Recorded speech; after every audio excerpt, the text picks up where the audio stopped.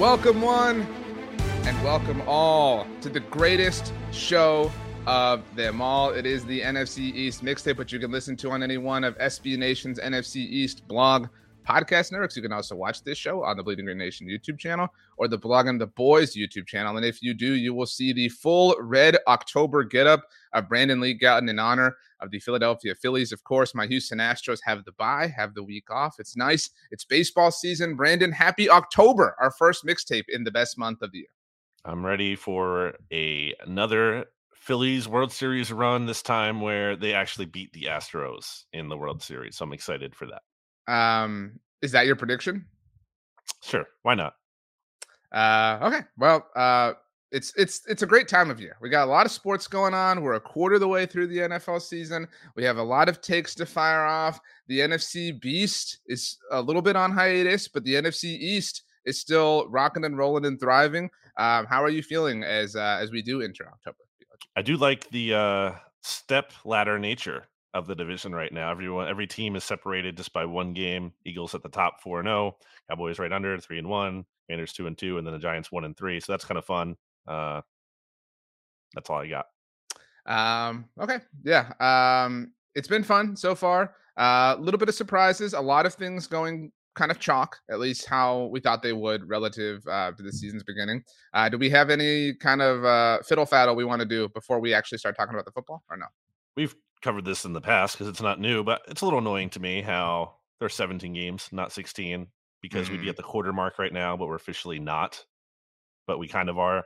So that's kind of annoying. Yeah, I saw, was it Dan Campbell? I saw Dan Campbell say something about being a quarter through.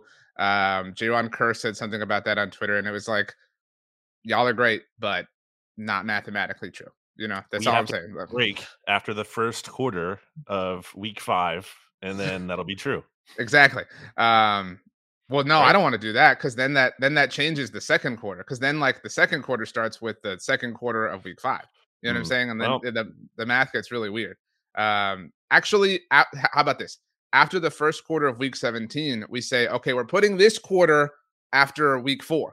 And now the first quarter of the season is done. And we do that after every quarter of week 17. It's too confusing. I lost the plot. The NFC East has not experienced a change in divisional order from week 3 through week 4. We're now obviously entering week 5, which means as we get things started, the Philadelphia Eagles lead the way. Brandon, the Birds, the only birds in the NFL in terms of mascots, they're the only ones who get to be known as the Birds, despite the existence of the Seahawks and the Falcons and the Ravens, whatever. The Birds got the overtime win. This was your lock of the week on TGI Football, which you missed because it's locking against the spread. 34-31, the final. Jake Elliott boots the game winner. I'm very excited to talk about Ron Rivera, but he has to wait his turn. This is all about the Eagles at this particular point in time. Pretty clean game for Jalen Hurts from a box score standpoint, but this was a little bit of a, kind of pulling teeth performance in an overall respect, it seemed. I was legitimately never worried they were going to lose the game. At the same time, I did feel like as the Commanders were driving on that final drive and sent the game to overtime, I did feel like the Eagles were going to give up the touchdown. So kind of funny there how that worked. I'm like, they're going to blow this, but they are going to ultimately win. And very dumb, which we'll get to, by the Commanders at the end of that game, but I'll save that. I'll wait for that. Jalen Hurts looks better than he has as a passer in this game than he did at any point this season, so that's encouraging. Still doesn't look like totally right overall. That kind of speaks to how the Eagles look overall. And I don't want to hear a win is a win entirely, because while you're 4-0, you sign up for that. And let's give some context to this. I think the Eagles, I saw for the first time since the 1998 Packers, they are the first team to lose the Super Bowl and go 4-0. This is really hard. What they've done is that does not happen. The Super Bowl losing team usually struggles a lot. For them to get to this point, they deserve a lot of credit. That being said, style points do matter to some extent. I think you know that. We're on the same page. Good teams win, great teams cover. We say that all the time. You can't be the 2020 Steelers who got off to an 11-0 start and no one took them seriously. Or the 21 Cardinals, right? Or the 2022 Vikings who went 13. No one was ever scared of those teams. And what did all those teams do? Well, they faded down the stretch for one, and they also went into the playoffs and were one and done. So you have, at some point, kind of have to get it together. The common thinking is, oh, well, it's amazing the Eagles are 4-0. They haven't played their A game yet. And I agree with that. And I still have hope they can play better. But with each passing game, as the sample widens, at some point, maybe this is just who you are and there isn't like a better result coming. I'm not ready to say that yet. I still have hope. But again, each game where they do not play their A game, I am only going to wonder if they can play their A game. I think all that's really well said. By the way, the 1998 Packers did not even win the division, the NFC Central at the time. Do you recall who did? It's a really famous team. That's why I thought you would. No. It was the 98 Vikings, the Randy Mm, Moss, explosion, whatever, and they obviously lost the conference championship game. But so that's my point. Like, you would presume, oh, they went 4-0, like, automatic this, automatic that, but like football can be weird sometimes. I agree really almost 100% with you. I don't have any like strong disagreements. And that's kind of the take I've landed on is that, we're at a fork in the road and it's either this is who the Eagles are now, is they're just kind of a really well-rounded team. Like, I want to be very clear, like, it's always fun to take shots, but like it is so annoying how the Eagles are 4-0 despite looking really bad at times. And like, I don't know that they've looked really bad for even like one whole quarter, but there is mm. some really, you know, normal football happening from them. And I think that this is why the term regression of the mean gets said so much in the offseason, because you see a team have this historical year. I mean, literally the 100th percentile kind of year, and so it's like, wait a minute, now you're not just going to continue, you're not just going to keep doing that. It's like, no, like this is generally kind of the way things go. And so like I think you could make an argument, some would be stronger than others, that they could have lost almost every one of their games to this point. Maybe not the Vikings game. That was, although they struggled at certain times and kind of benefited from Minnesota turning the ball over.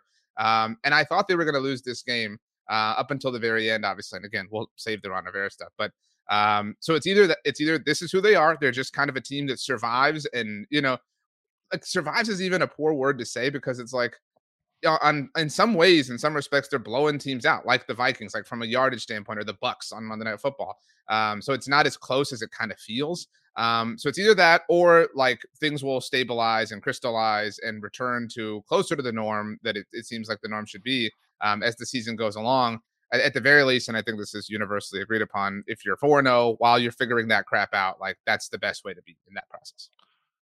If you are not a big quarterback wins guy, I still Mm. think you have to admit this is pretty impressive. Like the fact that Jalen Hurts is the seventh quarterback in NFL history since at least 1950 to record 21 or more wins in a 22 game stretch. He joined Patrick Mahomes, Tom Brady, Peyton Manning, Jim McMahon, Joe Montana, and Daryl LaMonica, who I definitely don't even know who that last guy is. But Oh, that's those really embarrassing from you. Wow. well, I don't. I mean, sorry, I don't. Right, I just don't. Read a But book, Brandon. Jeez. I mean, I come on. mean, anything past like the past 40 years probably isn't even real anyway. Well, you didn't even But know who, won the NFC Central in 1998. So, I mean, even that's a stretch. think about that. Like, whatever. Joke aside, like that's a crazy stat. And also, the Eagles are 21 of their last 22 regular season games started by Jalen Hurts, which since 2021, that winning percentage leads all NFL quarterbacks. Like, there's something to be said for that. It's not. It's obviously not as simple as quarterback wins, whatever. But they just do. They just win with Jalen Hurts. So that's pretty impressive. And I think one of the issues with the Eagles is they have to figure out him being like a non-factor in the running game. He just hasn't. He actually, as Benjamin Solak, our good friend from the Ringer, pointed out, Jalen Hurts has the NFL's worst success rate among quarterbacks on plays outside of the pocket. He looks slower. He had a really good 24-yard run in this game where he was getting pressured. He broke through the pocket, stepped up, took off running downfield. So it's not like it's not there at all anymore. But his other, I think it was 8 runs, and obviously there was a tush push or multiple in there, so that kind of hurts Brotherly the average. shove. Thank you to the mixologists, by the way. Had a lot of them chime in with that. And I want to give credit to them, because they got to me with that before I saw Nick Sirianni was asked about this. Like, before it Mm. became like a national name, the mixologists were hitting me with brotherly shove. A much better name for this than the tush push. 8 attempts for 10 yards. Like, that's what is that? That's like, that doesn't make any sense for Jalen Hurts. That's not a number. So I get having to protect yourself and wanting to slide. I get that. But there has to be, it's a fine line because you obviously do want him to protect himself above all else. But you can't just be like, oh, now he's just a non-factor in the running game. No, you can't. Like, that's not good enough. You have to bridge a gap between Jalen Hurts being a non-factor in the running game and Jalen Hurts being reckless. There has to be some middle ground there that they can do a better job of finding. So that's something that's not really good, and that's part of the why the offense I think doesn't look totally right now because if you can't just take Jalen Hurts' legs out of the equation entirely. And you also can't rely completely on them, right? Like they did early in that Vikings game. Like it doesn't just have to be like the Jalen Hurts leg show. But Hurts is I don't want to say like he's avoiding criticism because he's the quarterback of a 4-0 team, but like definitely not playing like the MVP caliber player that everybody saw him play as last season. He has a lower EPA per play than these quarterbacks. These are just ones to list that are notable. Lamar Jackson, which I know makes you very happy. Kirk Cousins, which equally thrills you, I'm certain. Josh Dobbs has a higher EPA per play than Jalen Hurts at this moment in time. Jimmy Garoppolo, CJ Stroud, although Stroud's been amazing. Jordan Love, even despite the last couple of weeks. I mean, it's and even Anthony Richardson has him just edged out by one. What is this, hundredth or whatever of a decimal place. And again, like if things return to form or whatever, then it's like, oh, who cares? They're so great that they went 4-0 while they were bad. But if this is the beginning of some sort of decline or regression or whatever, that is, I think, cause for concern because while the Eagles are 4-0, and we'll obviously talk about the future in a little bit. The Rams this week is tricky. The Jets look a little bit pluckier at the very least, although I doubt you're personally concerned. Then the Dolphins coming up. And then that Dallas game right before the bye kicks off a really tough 4-game stretch with the bye obviously baked in there. Yeah. That's why they have to play better because they're not going to keep getting the teams they have played. And it's just I really did feel good about that being a lock. Like I think now there was some weirdness in this game, should say. A lot of this is a weird stat, you have to admit. Since the start of I believe 2021, the 3 games where the Eagles have given up the most first downs due to penalties, and it's like 5, 5, and 4, I think, all against the Commanders. I don't know how it keeps happening somehow against the Commanders, but every time they play the Commanders, the flags start to come out and they just get like an unusual amount of benefit relative to all the other Eagles games. So that was weird. Obviously, last year's Commanders game was weird.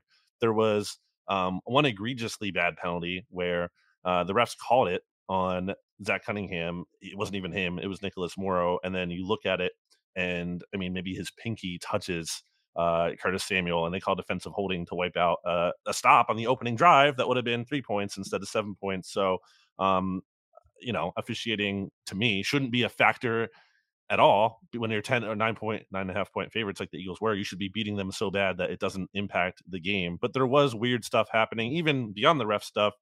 Like Sam Howell got hit as he threw, and he threw a ball up into the air. It was like a pop fly. Terrell Edmonds Yeah. couldn't catch it.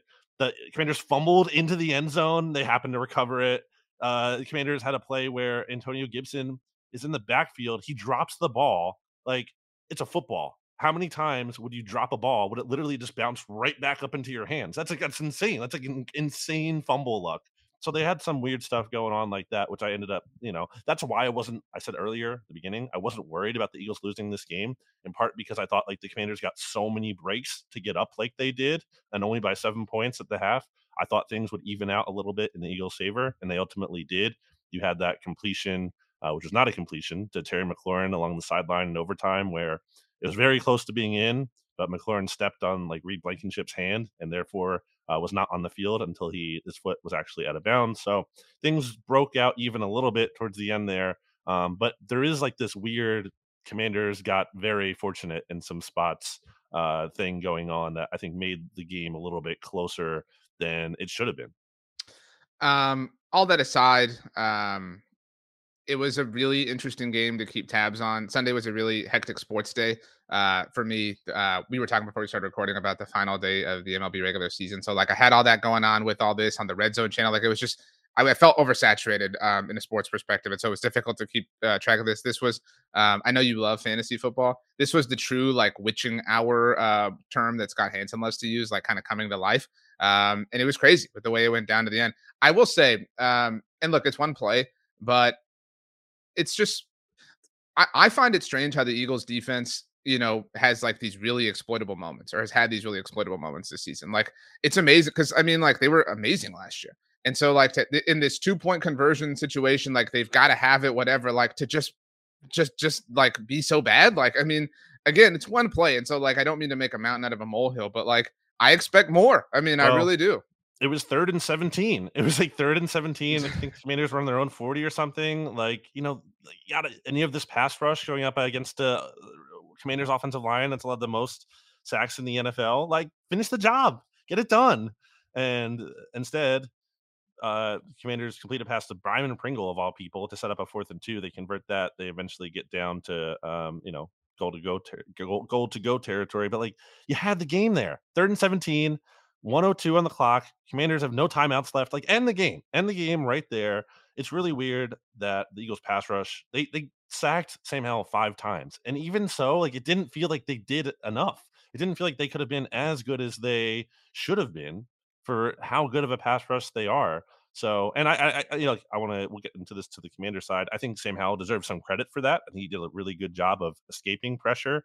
I think his mobility is something that works in his favor in that regard. But still, Eagles have to be better. That's the bottom line. Simple analysis. They've been good, but they have to be better. Well said. Okay, let's move on to the Dallas Cowboys, who gave Bill Belichick. I don't know if you saw this. Like, I'm being serious. The worst loss that he has ever experienced as a head coach in the NFL. And while I understand that these are not the Patriots of like their prime, like you can never take this away from me. Yeah, I Like mean, it is. I thought the Patriots would cover. I thought they would play competitive. They didn't. You took them to cover, I think, on TJ Football, I if I took them to remember lose, correctly. to be clear. Yes, but I did Right, take them right, to right. cover. 38-3 was the final score. Very efficient day from Dak. Not like a gaudy day from a box score standpoint. I know you were busy because the Eagles game had just ended, but he hit CD Lamb. It was the first touchdown caught by a Cowboys wide receiver this season, and it was technically from the 21-yard line, so not a red zone touchdown. So that Wow. that was just kind of a funny, like given all the discussion that's happened around this. Again, just kind of a smooth day on offense, and it could be because the defense showed back up. Deron Bland had 2 interceptions. Really kind of stepped up, obviously. Second game playing on the outside full time in the aftermath of the Diggs injury. Took one of the interceptions, the first one back to the house. Dante Fowler caused a fumble that Leighton Vander Esch scooped and scored on. And the Cowboys caught Bill Belichick on film, Brandon. They caught him with his field goal block unit. Kind Mm, of crowding the line of scrimmage and took advantage on a sneaky, cheeky 2-point conversion where mm, Brian Anger threw it to Chauncey Golston. It was the most like bounce back sort of game possible, which is what I thought we would get from them. Not to say like I'm a genius or anything. It checked all the boxes, and here we sit. I don't know where you have the Cowboys in your power rankings, but they're pretty consensus around 5. Like most people had them yeah. 6, bumped them up to 5. And of course, like all the blurbs are about like, well, are they that team or are they the team that we saw against Arizona 2 weeks ago? So that's where they're at, following the Patriots. I have them 6, but I mean, I think they're in that kind of tier more so of the top 5. Um, Splitting hairs a little bit there. The Cowboys winning this game was important from a standpoint of this could have been a trap game for them because, okay, the 49ers are coming up in week 5. We'll definitely beat the Patriots after losing to the Cardinals. We'll definitely bounce back. No, that's not a definite. And I did think the Patriots, who have been this year not a great team by any means, but they've been a team that's played again to their level, to the level of their competition. And they got boat raced in this one. And I think that's a really strong bounce back by the Cowboys. And now it's almost like, who cares? Okay, we took care of business as we should. Now it's time to now the real game is here for many reasons against the 49ers.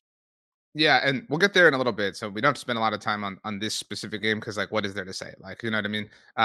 But the thing I was most surprised about, like myself, kind of like thinking back on this, I had a Whataburger for dinner, which is the best thing in the world, late on Sunday night, and I was just kind of like thinking back to like what I'd written already and like the post game show we'd done, and my like biggest takeaway from it all was how. And I'm not like posturing like, oh, the Cowboys are the greatest team ever, but like how not surprised I was by this. And it was very Mm, different from when the Cowboys won in Foxborough 2 years ago. I don't know if you remember that. That was the CeeDee Lamb walk-off in overtime. okay. And so that was the first time the Cowboys ever beat the Bill Belichick-led Patriots because, shocker, they were very good for a long time. And also they And so it don't was play this. much. Right, right, right. Well, but I mean, still, but so like it was this big like thing, right? Like it was like, oh, they finally beat the Patriots with Bill, not just in general, but like the modern version of the Patriots. They finally beat them. Cool. And there was a little bit of that to beating Tom Brady in the wild card round last year, but even that was kind Mhm. of like maybe not Yeah, as they were a juicy. I below mean, it was 500 team. right, right. You get my point though, but like there was a little bit of, and it was earlier in the McCarthy era. Obviously the first like kind of successful season because 2020 Dak had the injury.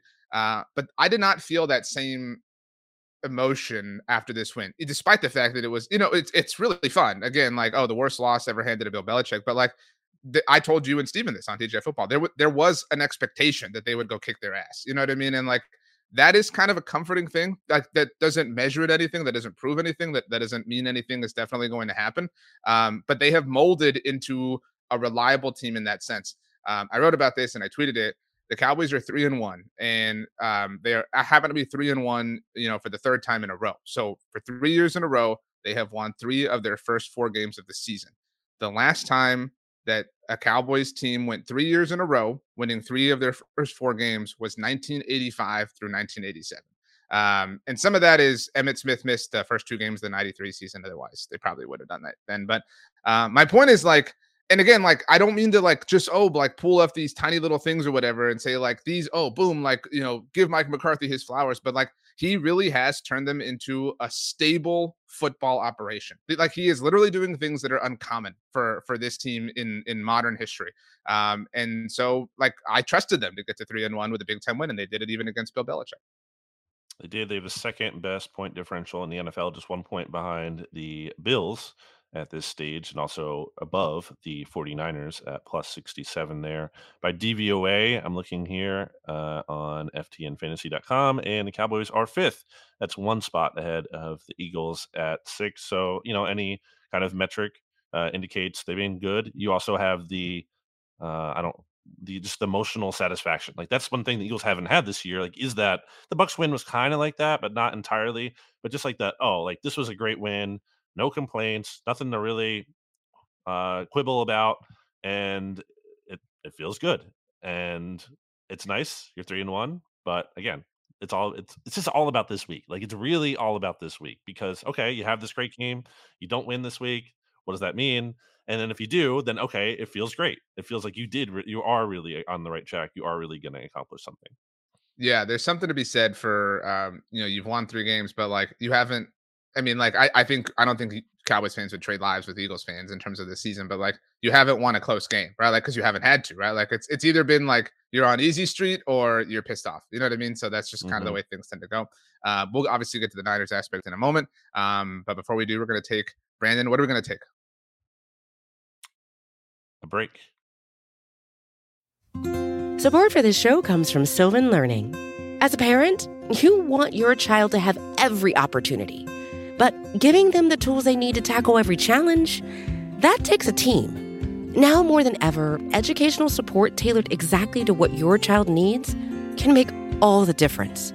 That's why parents have trusted Sylvan Learning for 45 years as the ultimate teammate in their child's educational journey, instilling in them a love for learning and a passion for reaching the next level.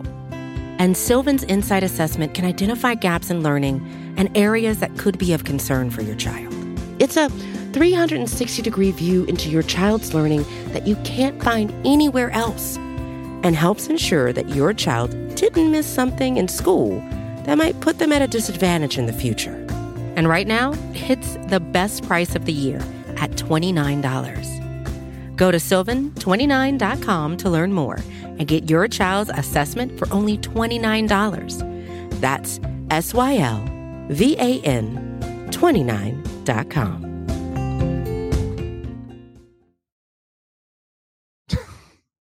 Welcome back from the break. While we were gone, Brandon, you told me the most favorite poster that you ever had hanging in your room when you were growing up. Oh, that's a good question. I'm trying to think. I can't really think. I don't know if I had a ton of posters. I did have, and I do still have this. It was in my parents' attic, or I believe, for years. I'm looking. You can't see it. I'm looking at it right now. I can't get it for you because it's under some stuff uh, on the door. But I hung over my door. I have a Philadelphia Flyers big, like it's not a poster because it's like kind of cloth material or whatever. but a big banner, I guess, if you will. And that was really fun. Flyers are my first love as a kid, and they're terrible now. But I do love when they're good. I think the city has a different kind of energy. It's just a fun time of year too. When like the NHL playoffs and that run is so, especially relative to football season, because football's out of season. It's kind of like I can just enjoy the Flyers as opposed to the Phillies right now competing with NFL Right. season. So yeah, I'm gonna say my big Philadelphia Flyers banner. Do you ever get mad that the Eagles don't have the same alliteration that the Flyers and Phillies do? Like Philadelphia Flyers, Philadelphia Phillies. It should be the Philadelphia Feagles. Jeff Eagles. Shout out to Yeah, Jeff I know. Eagles. I thought Yeah. you would land there. Who was an Eagle, by the way? Did you I know, know that? I know. Of I course, I didn't know that. like. Unlike you, I haven't only seen the 2023 NFL I feel like, season. well, I mean, obviously, like he was more known for being a Giant. That was the bulk of his career. But it Right. is pretty funny that he did play for the Eagles. I'm very devastated that Brennan Eagles, former Cowboy, never played for the Eagles. Well, not yet. He's in the CFL. So That's what I'm saying. Like he did you play never for know. the Stars last year in the USFL, which is funny because they are the Philadelphia Stars. So he did play for a Philadelphia football team. Pulling the curtain behind the back, or the curtain back a little bit. Pulling behind whatever other expression. Pulling the curtain behind your back. That the day that he signed with the Cowboys, I'm talking to the audience now. Brandon sent me an article that he wrote, and he was so proud of it. And he thought it was. I the am funniest, still very. He proud thought of it was the funniest thing that had ever. And Do you remember what the headline was? It was like Cowboys signed Eagles or something like that. Yep. It was something stupid. And you know how many pages that bad boy got? Like a billion, like so many, like just an insane amount.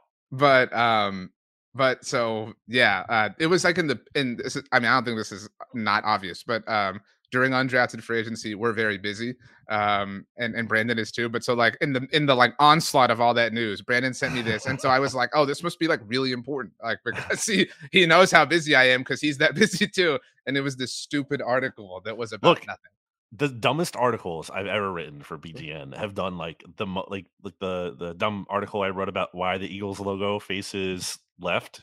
Right. The only NFL that is like the most viewed article I think in like SB Nation, maybe Vox history. Like it's up there. Like it's just so people love dumb stuff. So I'm happy to supply the ammo. Anyway, the Washington Commanders lost. We don't have to necessarily rehash the whole game. Obviously, this is the one flaw in our system with going in divisional order. Wait, I have one more thing on the city name thing or the team name thing. It is pretty funny that Drake London scored a touchdown in London. That's pretty funny. Is it? That's funny. I mean, you know how I hate when people take like obvious things and act like they're original. So Chris Long asked like how many players. I wish I would love to see a like database of all the players who've scored a touchdown in a city where their name, like Dallas Goedert would count, obviously. Well, there's that. It reminds me of that scene in Forrest Gump where he's like, like Dallas, whatever. He was from Cleveland. You know what I mean? Like it's like it pokes fun at that, but whatever.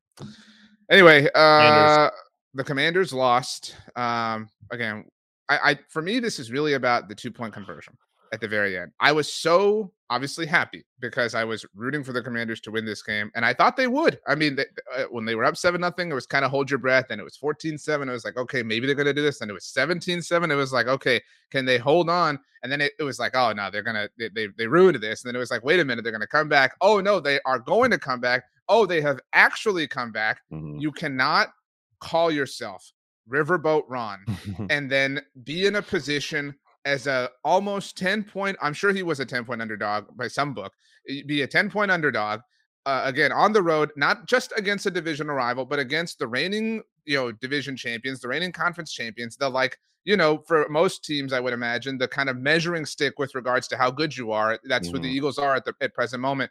You cannot be in that situation and call yourself Riverboat Ron and kick the extra point to tie it. Big loser energy from Ron Rivera, amplified in a big loser energy way by saying after the game that the reason he did not go for 2 was because his offense was gassed. What on earth? What was the defense? If the offense was gassed, what was the defense? How were they feeling? Were they feeling good? You brought that up when we were slacking about this. What I brought up that nobody brought up is like, okay, so the offense was gassed. Well, Ron, you won the coin toss. So like, were they not gassed 5 minutes later when they had to drive the length of the field? Like this is so. Well, apparently they were because they couldn't convert and they had to punt. So dumb. I cannot believe that.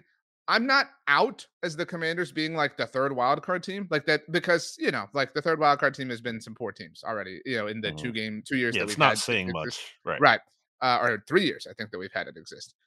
But I mean, this is the difference. Like this is the difference. And I tweeted about the 2-point conversion attempt thing, and somebody I forget who, so apologies, responded to me and said, "Man, remember the story about the players kind of whining to him that Eric Bieniemy was being too hard on them." Well, yeah, I can kind of imagine if Ron is really that lax about things, like, dude, you have to go for two, and not even in like some stuff is like just a gut, right? Like you've got to go for it off of gut, but like the analytics are overwhelming that you have to go for two in this particular moment. What a horrible move by Ron Rivera.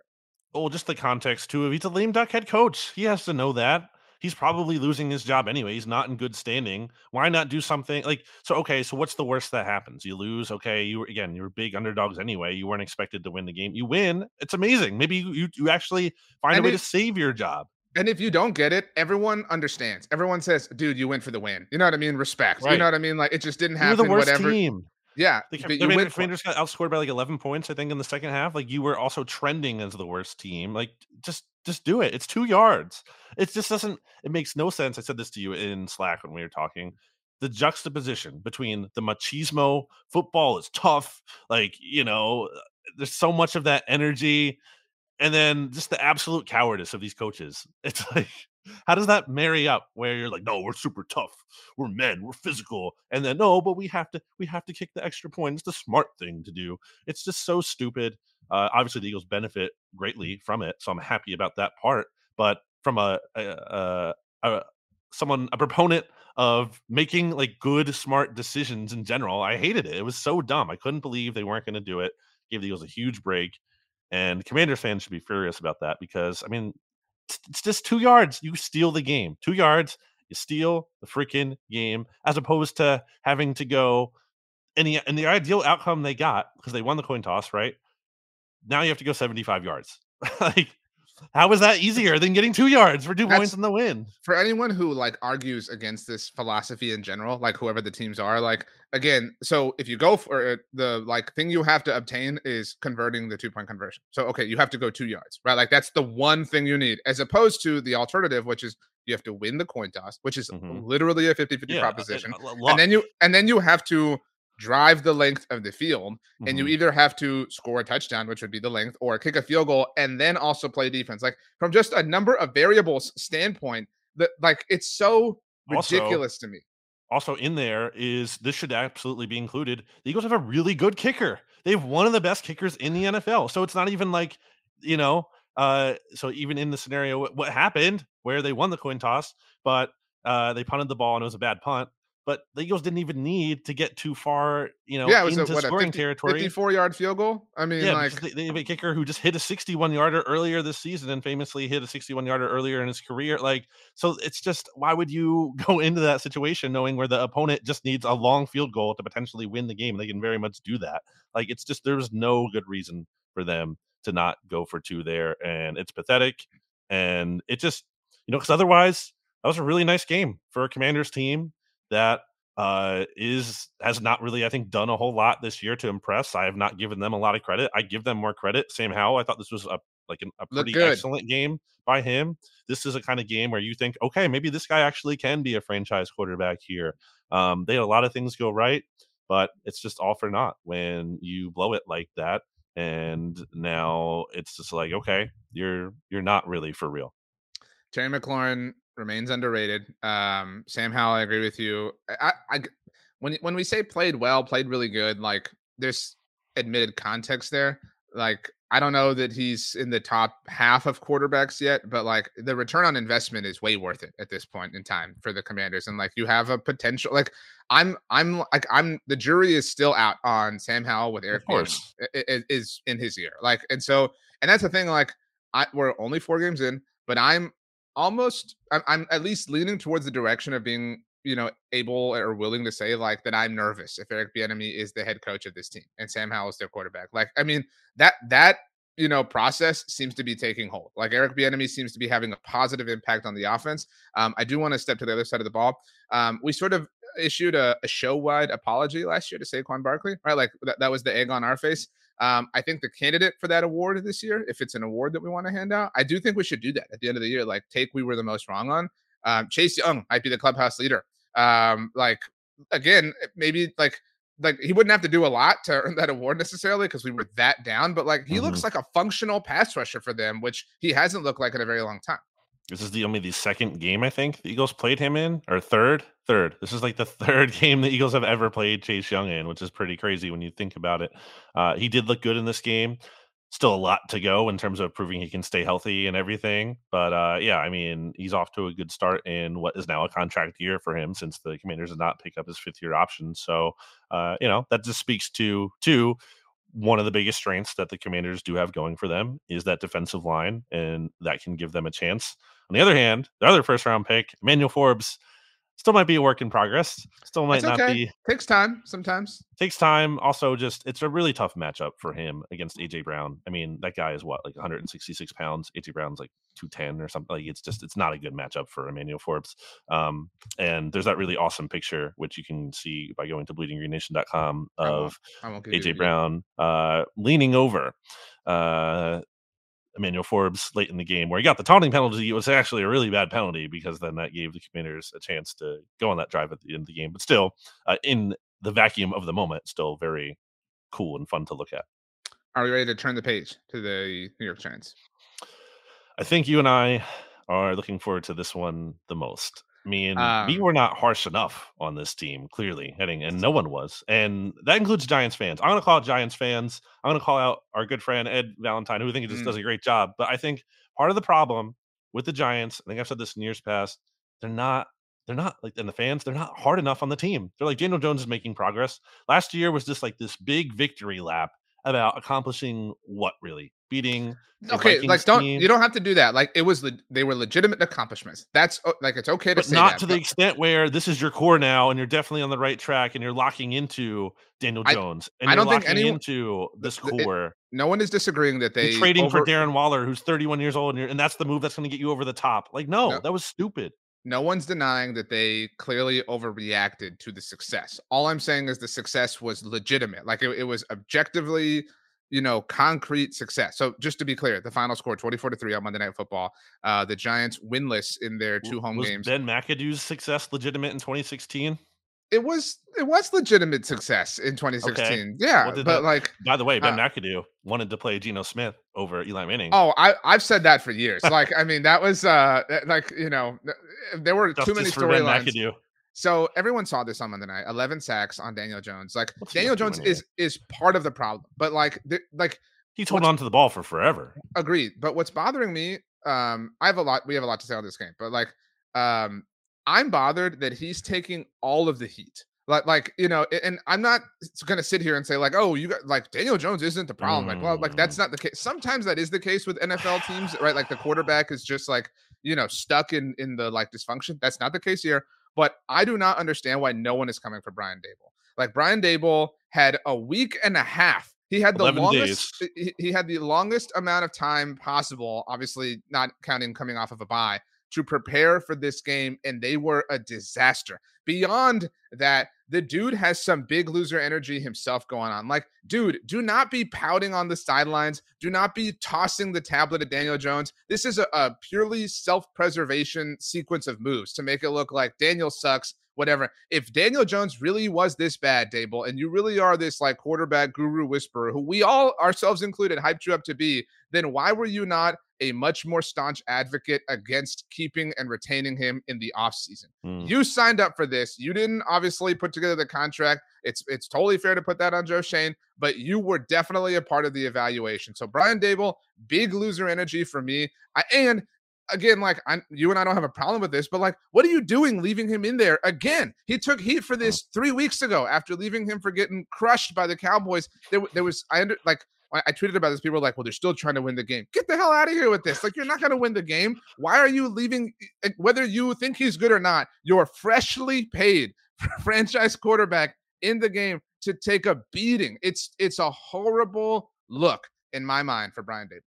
They've been pathetic. They haven't been ready to play at any point this year, getting down big in all of these games. And despite that, they had a chance to make this a game, right? It was 14-3. They're driving. It's like, okay, the Seahawks, who were clearly better, but also weren't playing that well. No, kind of a weird dominant game for the We're letting Seahawks. I the agree. Giants just hang around. And I was like, are the Seahawks going to blow this?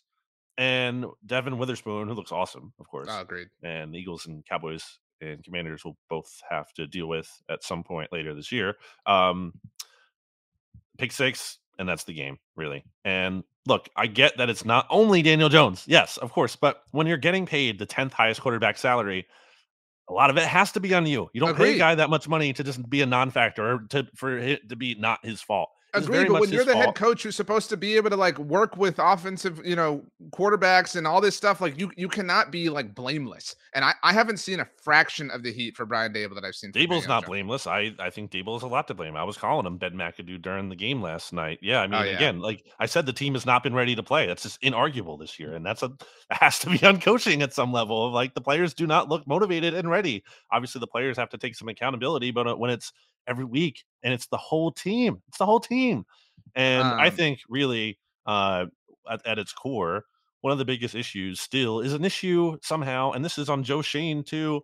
What is one of the biggest issues with the Giants in their post Super Bowl era? What has been like a consistent theme? I mean, everything, but the quarterback play, offensive line, offensive line specifically, they've easily had like one of if you take the collection of all the years, they might have like the worst offensive line from that total collection of all those years. If not, it's one of the worst 3 or 5, and they can never get it right. And it kind of is like they were talking about this during the broadcast. I think no team has invested more resources in recent years in the offensive line in terms of draft capital. Obviously, you have Evan Neal there, so part of it is not for a lack of effort.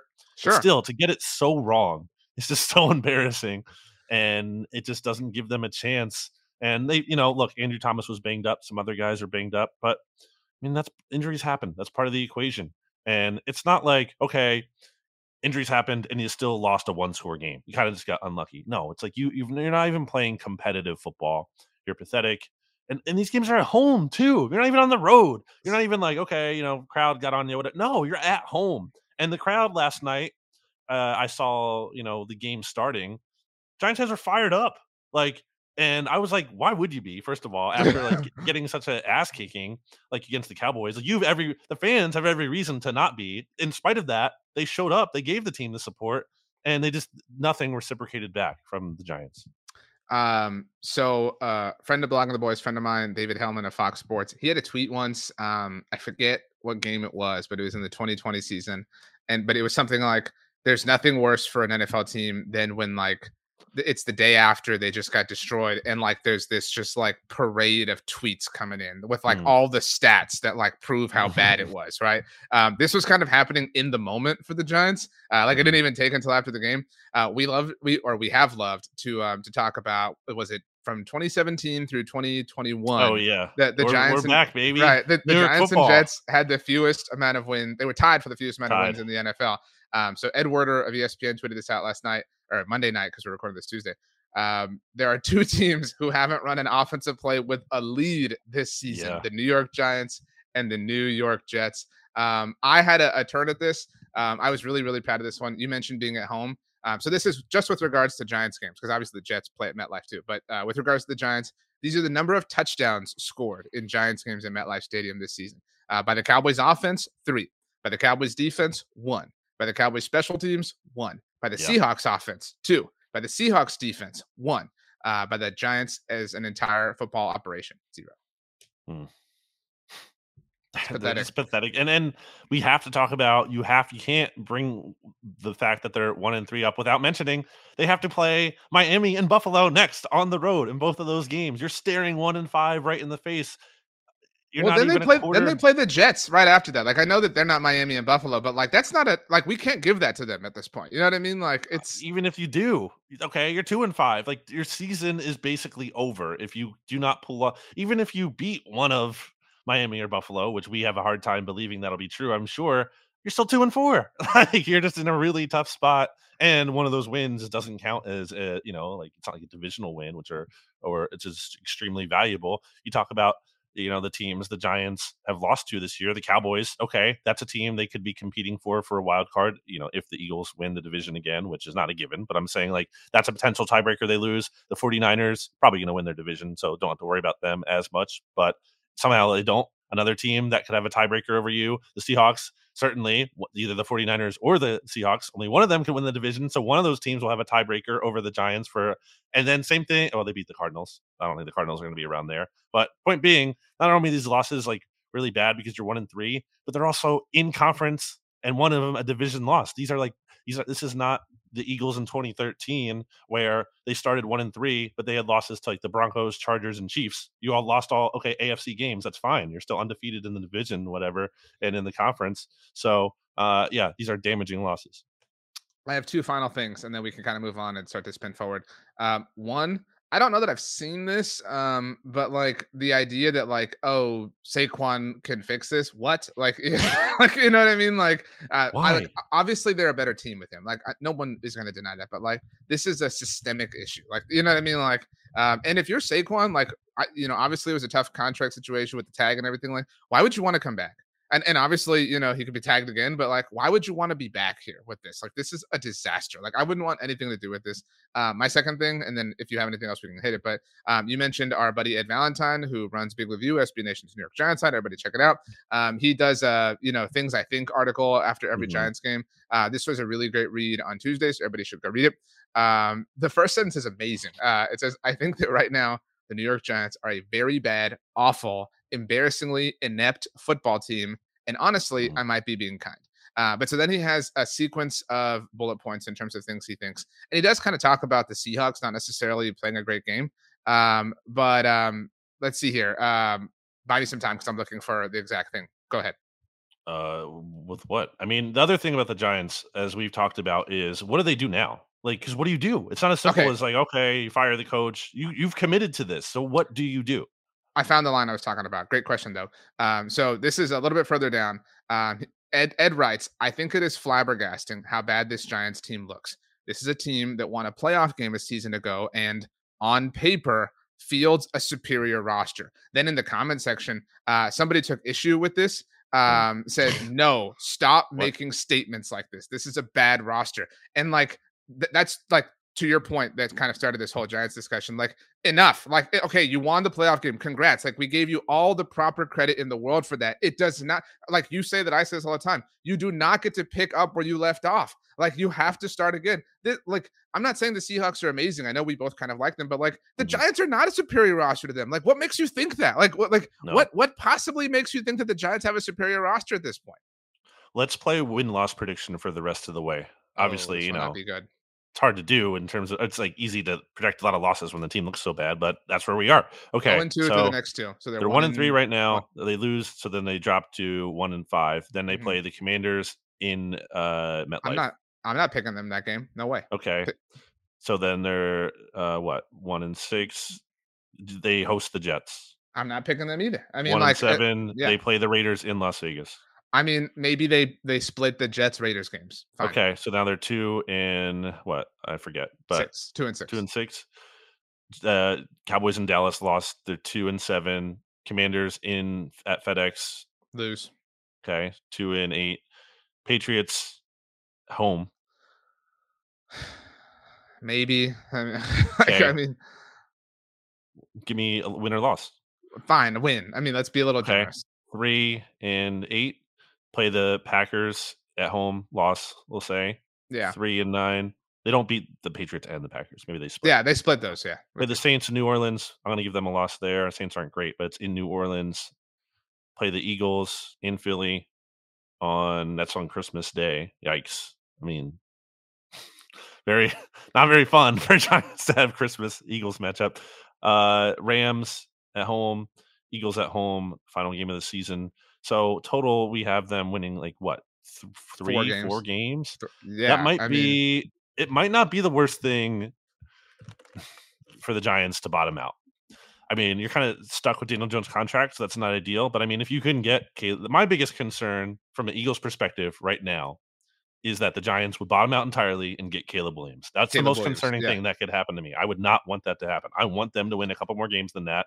And Yeah, I mean, and maybe they split, the Washington games. I don't know if Brandon's internet connection is buffering or if it's mine. I think it's Brandon's for the moment. I'm gonna keep buying time because Brandon is frozen right I'm here. here. Uh, Can you oh, hear me? okay, now you're back. You were Yeah, you were both of frozen. the The screens jumped out for me. the YouTube audience will enjoy because you were frozen like you were like surprised.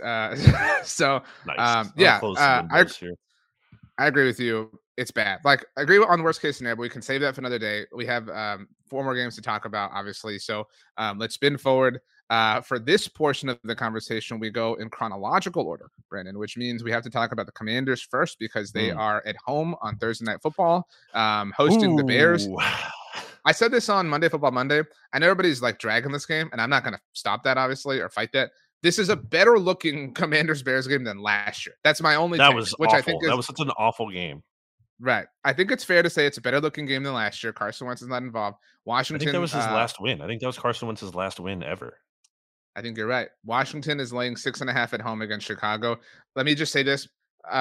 You've been anti Justin Fields for a long time. I It's want worked out so well for bad. me.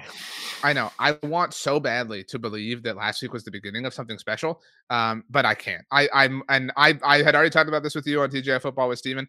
I'm only chalking it up to it being the Broncos. I told y'all in my league of record, my fantasy league of record, I've got Fields and CJ Stroud. I played Fields last week. It worked out for me. I flew close to the sun and it was all right. I cannot risk starting Justin Fields on a Thursday night and having to live with it all weekend. So this is a CJ Stroud week for me, who looks great. I'm taking the Commanders and laying the points. Always fade Justin Fields. It works out a lot of the time. Bears have not won a game in over a year. This is disappointing for the Commanders because okay, you beat the Eagles. Let's say you go for 2, you beat the Eagles, and now you have a chance to get to what they'd be 4-1. Like you're feeling pretty good. So yeah, with a mini bye, with a mini bye under your belt before you play Atlanta. I mean, yeah, like you're rolling on, a little Ron. bit. Taylor Heineke revenge game coming up though. Ooh, he could get the terrible. Commanders Jordans because he doesn't have those. Because There you wow, it's all coming together. But yeah, I'm taking the Commanders. I will not regret betting against Justin Fields. The New York Giants are down in Miami. We've both said that they're going to lose, so we don't really have to dive into this. But they are getting 11 points, which I don't think is a problem. Yeah, I'll take the Dolphins. I told you that Bills game because you and Steven both picked the Dolphins. Yeah, we were wrong. I was like, well, no, I'm not trying to rub it in. I'm saying the line tells you sometimes. The line told you the Bills were going to win that game. I don't know if it's saying anything here other than confirming the Giants are bad. Short week for the Giants, who are already bad. Yeah, give me the Dolphins. Next up, in again chronological order, the Philadelphia Eagles heading out west to play the Los Angeles Rams. They are laying 4 points in the process. The Rams are.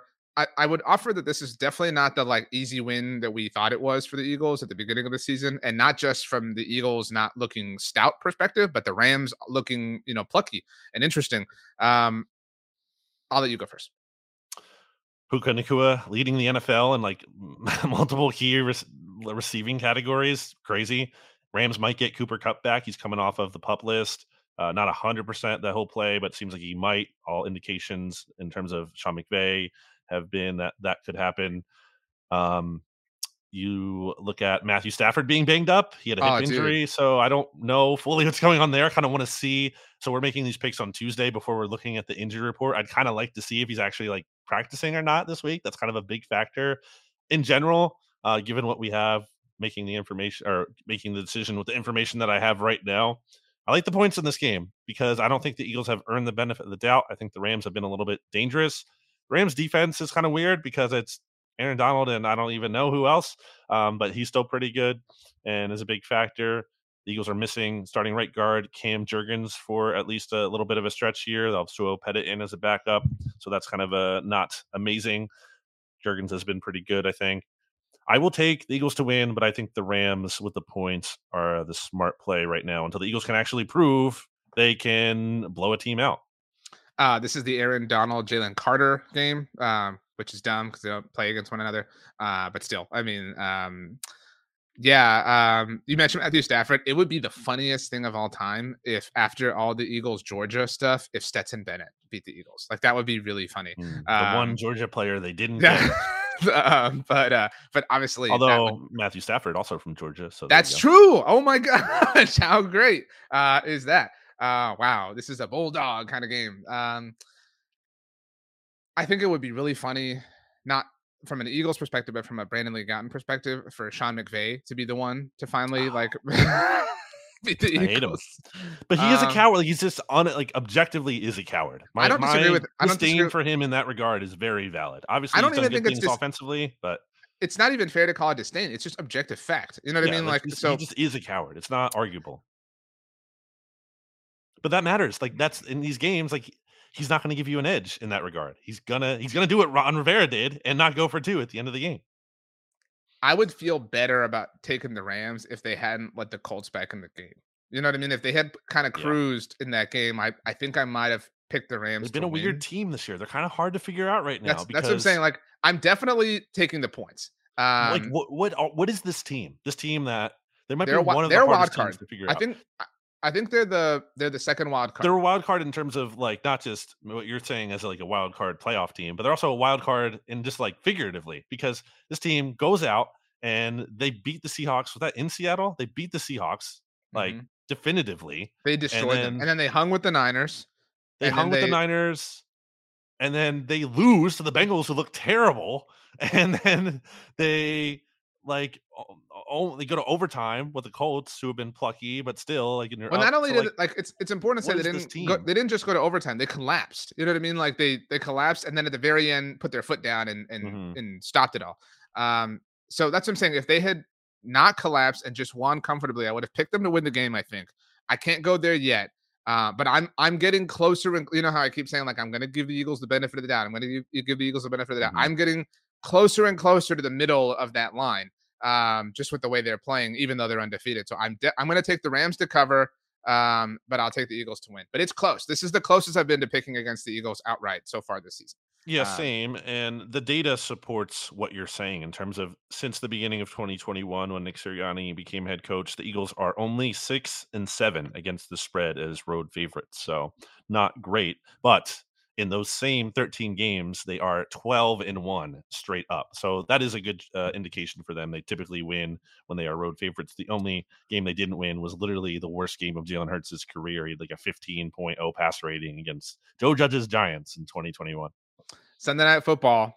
This is, I mean, I don't want to speak for non-Cowboys fans, but I feel like this is probably the game that everyone has been most looking forward to that their team isn't involved in. If you're not a Cowboys or a Niners fan, right? Like this has all. This is the Dolphins Bills game of a week ago. Granted, that didn't totally live up to the hype. This feels like a big time game. This is the first time. Stat sent me this, who I will be talking to later on this week at Blog of the Boys. By the way, it's the first time the Cowboys and the Niners are meeting in prime time since guess when? 2020. 1990. Incidentally, they were scheduled to meet on primetime in 2020. That's what I was thinking of. They were flexed out of that game in favor of Joe Judge's Giants heading to Cleveland to take on Baker Mayfield's Browns. Dallas and San Francisco are both really banged up and both really bad. I'm sure you remember that. But the Cowboys are 3.5-point underdogs in this game, rightfully so, given that the Niners tend to own them. I do want to say something first, and I would love to hear your insight on the game before I offer mine. And obviously, I'll keep talking about it all week at BTB. Right before you and I started recording this on Tuesday, I was on Kay Adams' show, Up and Adams, and she brought up how Mike McCarthy and Dak Prescott and everybody, how they have been kind of like being super honest about this, how they're like, and I don't know what you've seen, but they're like, this is not a normal regular season game for us. We want to win this game. This is effectively a playoff game. We want to send a message. This is the team that's bounced us. And I have found that to be very interesting. So Kay asked me about this, and I wanted to get ahead of this because I know some Eagles fans who listen to the show might see my tweet, or her tweet at least.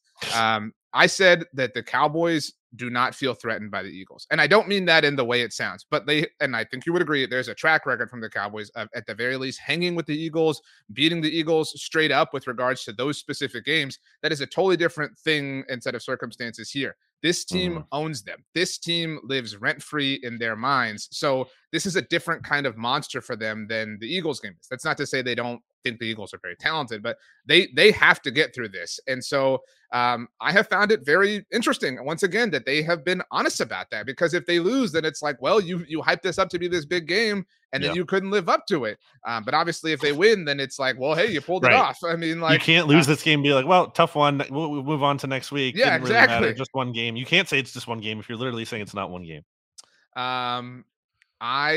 I'll let you go first on analysis. I just wanted to offer an explanation on that line because they tweeted it out. So I didn't want it to seem like I was implying the Eagles suck or anything like that, because that wasn't the case. 49ers empirically own the Cowboys, as you just said. And regardless of that, they're just really good. They're like, I have them number 1 in my power rankings. Same.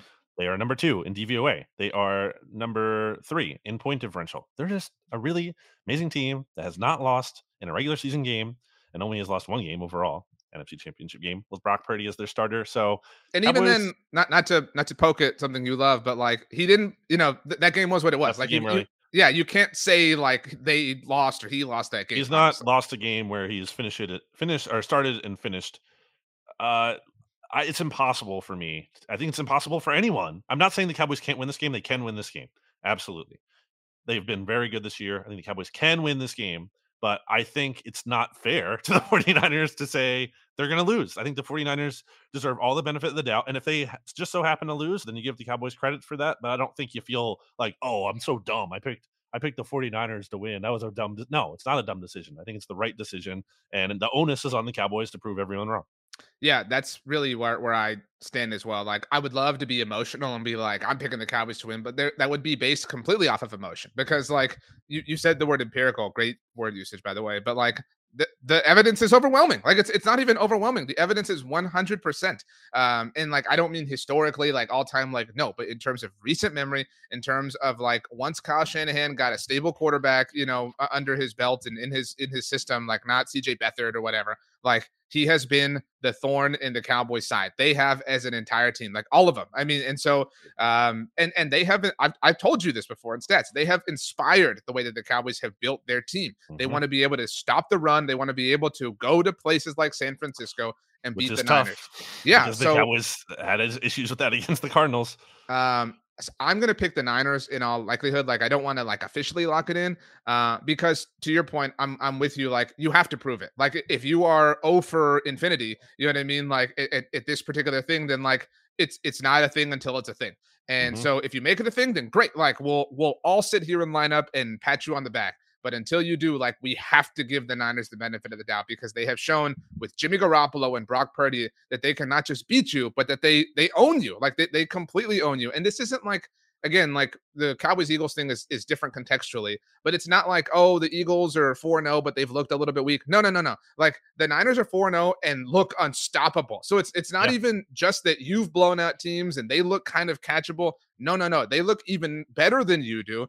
And they have the like mental edge over you. So I'm very excited and hopeful for the Cowboys to prove me and all of us wrong, obviously. But I mean, yeah, how can you objectively pick against San Francisco? You can't at this point in time. I might pick the Cow. Like I can't bet on this game in the state of Texas, but like if I could, I might take Dallas to cover. I was looking at the odds here. It's 3.5 points, but I mean, like even the odds on it, not just the spread. Well, what are I'm looking at that here? So yeah, it's -115 for Cowboys. So to cover 3.5, so $10 would win me $8.69. But I'm going to be betting on the Cowboys money line, because I will then win $14.20 if the Cowboys end up winning, and if they end up losing, I will not be so sad about losing $10, especially because our good friends at DraftKings offer the no sweat bet up to $10, so I get a 10 bet bonus back if I happen to not win my bets. But really, from an Eagles perspective, happy with whatever happens. If the Cowboys lose, great. I mean, that's obviously the preferred outcome. And if they don't, well, then the 49ers are no longer with the Eagles there at the top of the NFC, assuming the Eagles can beat the Rams and advance to 5-0. And so win-win situation for the Eagles. You've outlined how it's a win-win. My last question here, and then we can pick our songs. What would have to happen from the Cowboys angle for you to go, holy crap? Like, if obviously they blew out the 49ers, that would be concerning. Well, okay, so like, but that's obvious, but like maybe but I would still be happy the 49ers lost. Sure, but again, like, what would happen that you would go, okay, this sucks? Like, I'm don't not know. I enjoying don't know if this. there's anything that can. I mean, a tie. I would not like a tie. For Oh, sure. geez. For sure. No, I wouldn't. You are on record at hating when people root for the tie. So get out of here with this. No, you No, I'm cannot saying I say you would wouldn't hate like the it. tie. I'm saying I would hate it. Oh, what a lame What do you mean? response. I said, wait, I'm confused how you're confused by this. I'm saying I don't want it to happen. I would hate that would happen. Lame. That was a Why? lame note to end on. You think I should be rooting for the tie? No, I'm not saying that. I don't want a tie. That would be the worst case scenario for me. That would be the worst case scenario. A tie is the worst case scenario because it doesn't damage either team enough. I'm sure stats will be better at talking about this game than you will. So, or than you were. Okay. So whatever. I mean, is this the? So I would is hope this so. Is this the non-Eagles game that you've been the most excited for this season to watch? I don't know about that. Wow. Okay, fine. Let's pick our songs. Rachel, ever the early bird. She got the worm. She offered hers, and hers is "Feel So Good" by Mace. And she put, because it feels so good to be one of the only remaining undefeated teams in the league. I would offer Rachel that the Baltimore Ravens are not undefeated. Boom, roasted. Tough one. Even though the Eagles are undefeated. I was thinking about going in a Halloween direction because it's October, but I think I'll do that a little bit later in the month when the big day is coming up. I was between two. I think I'm going to have to go with last year. A good friend, Nick Castellanos on the Phillies, talked about how, Citizens Bank Park, where the Phillies play, it's like the jungle, baby. It's 4 hours of hell. It's super the Astros tough threw a combined no-hitter there in the World Series. And no one ever beat the Phillies there until I think it was that game, actually. So no, that was the you're right. Then they won Game 5 there as well. That was the first one, though. You're right. I'm going to the game tonight with my parents. It's gonna be fun. I think the Phillies very cool. Beat the Marlins. I'm gonna say Craig Kimball has been using this song as his opener, and he hasn't been great recently. But I do like the atmosphere. And again, I'm going back to the Castellanos part of it all, where he said last year that the bank is the jungle. So I'm going "Welcome to the Jungle" by Guns N' Roses. I mean, little hype song for you. I have a problem with teams referring to their stadium as the jungle.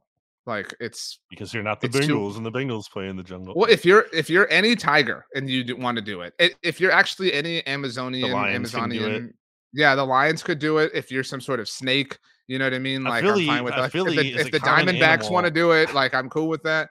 Are you saying a Philly isn't a common animal found in the jungle?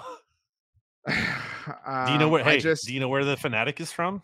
That's right, he's from the jungle, baby. Also an alliterative thing, the fanatic. So way to go, Feagles. But that's fine. I think he canonically might be from the jungle.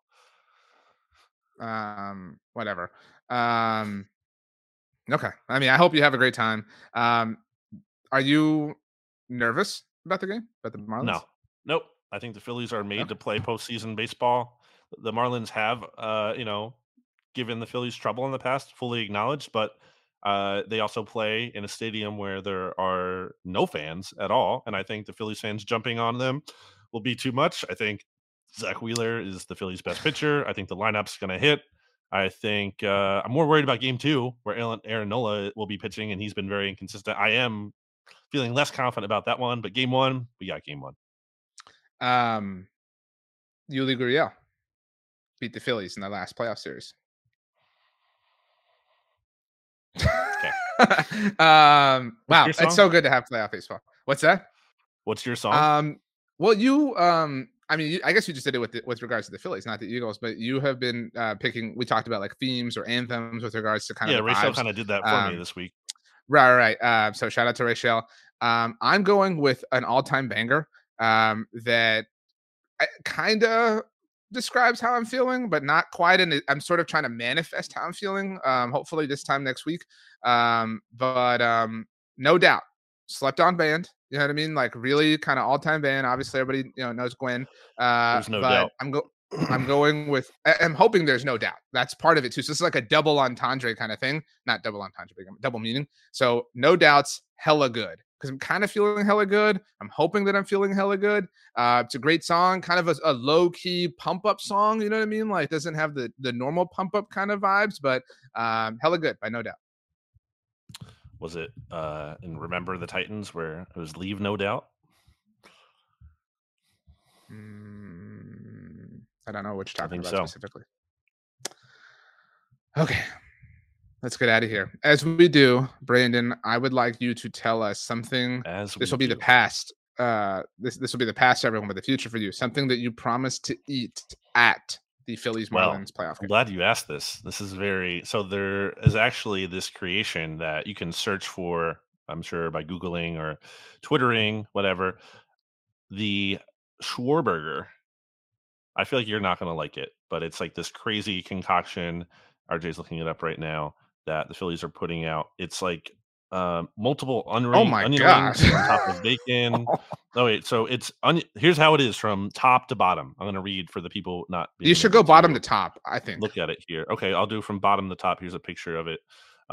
Bun, smoked barbecue brisket, like a thick layer of that.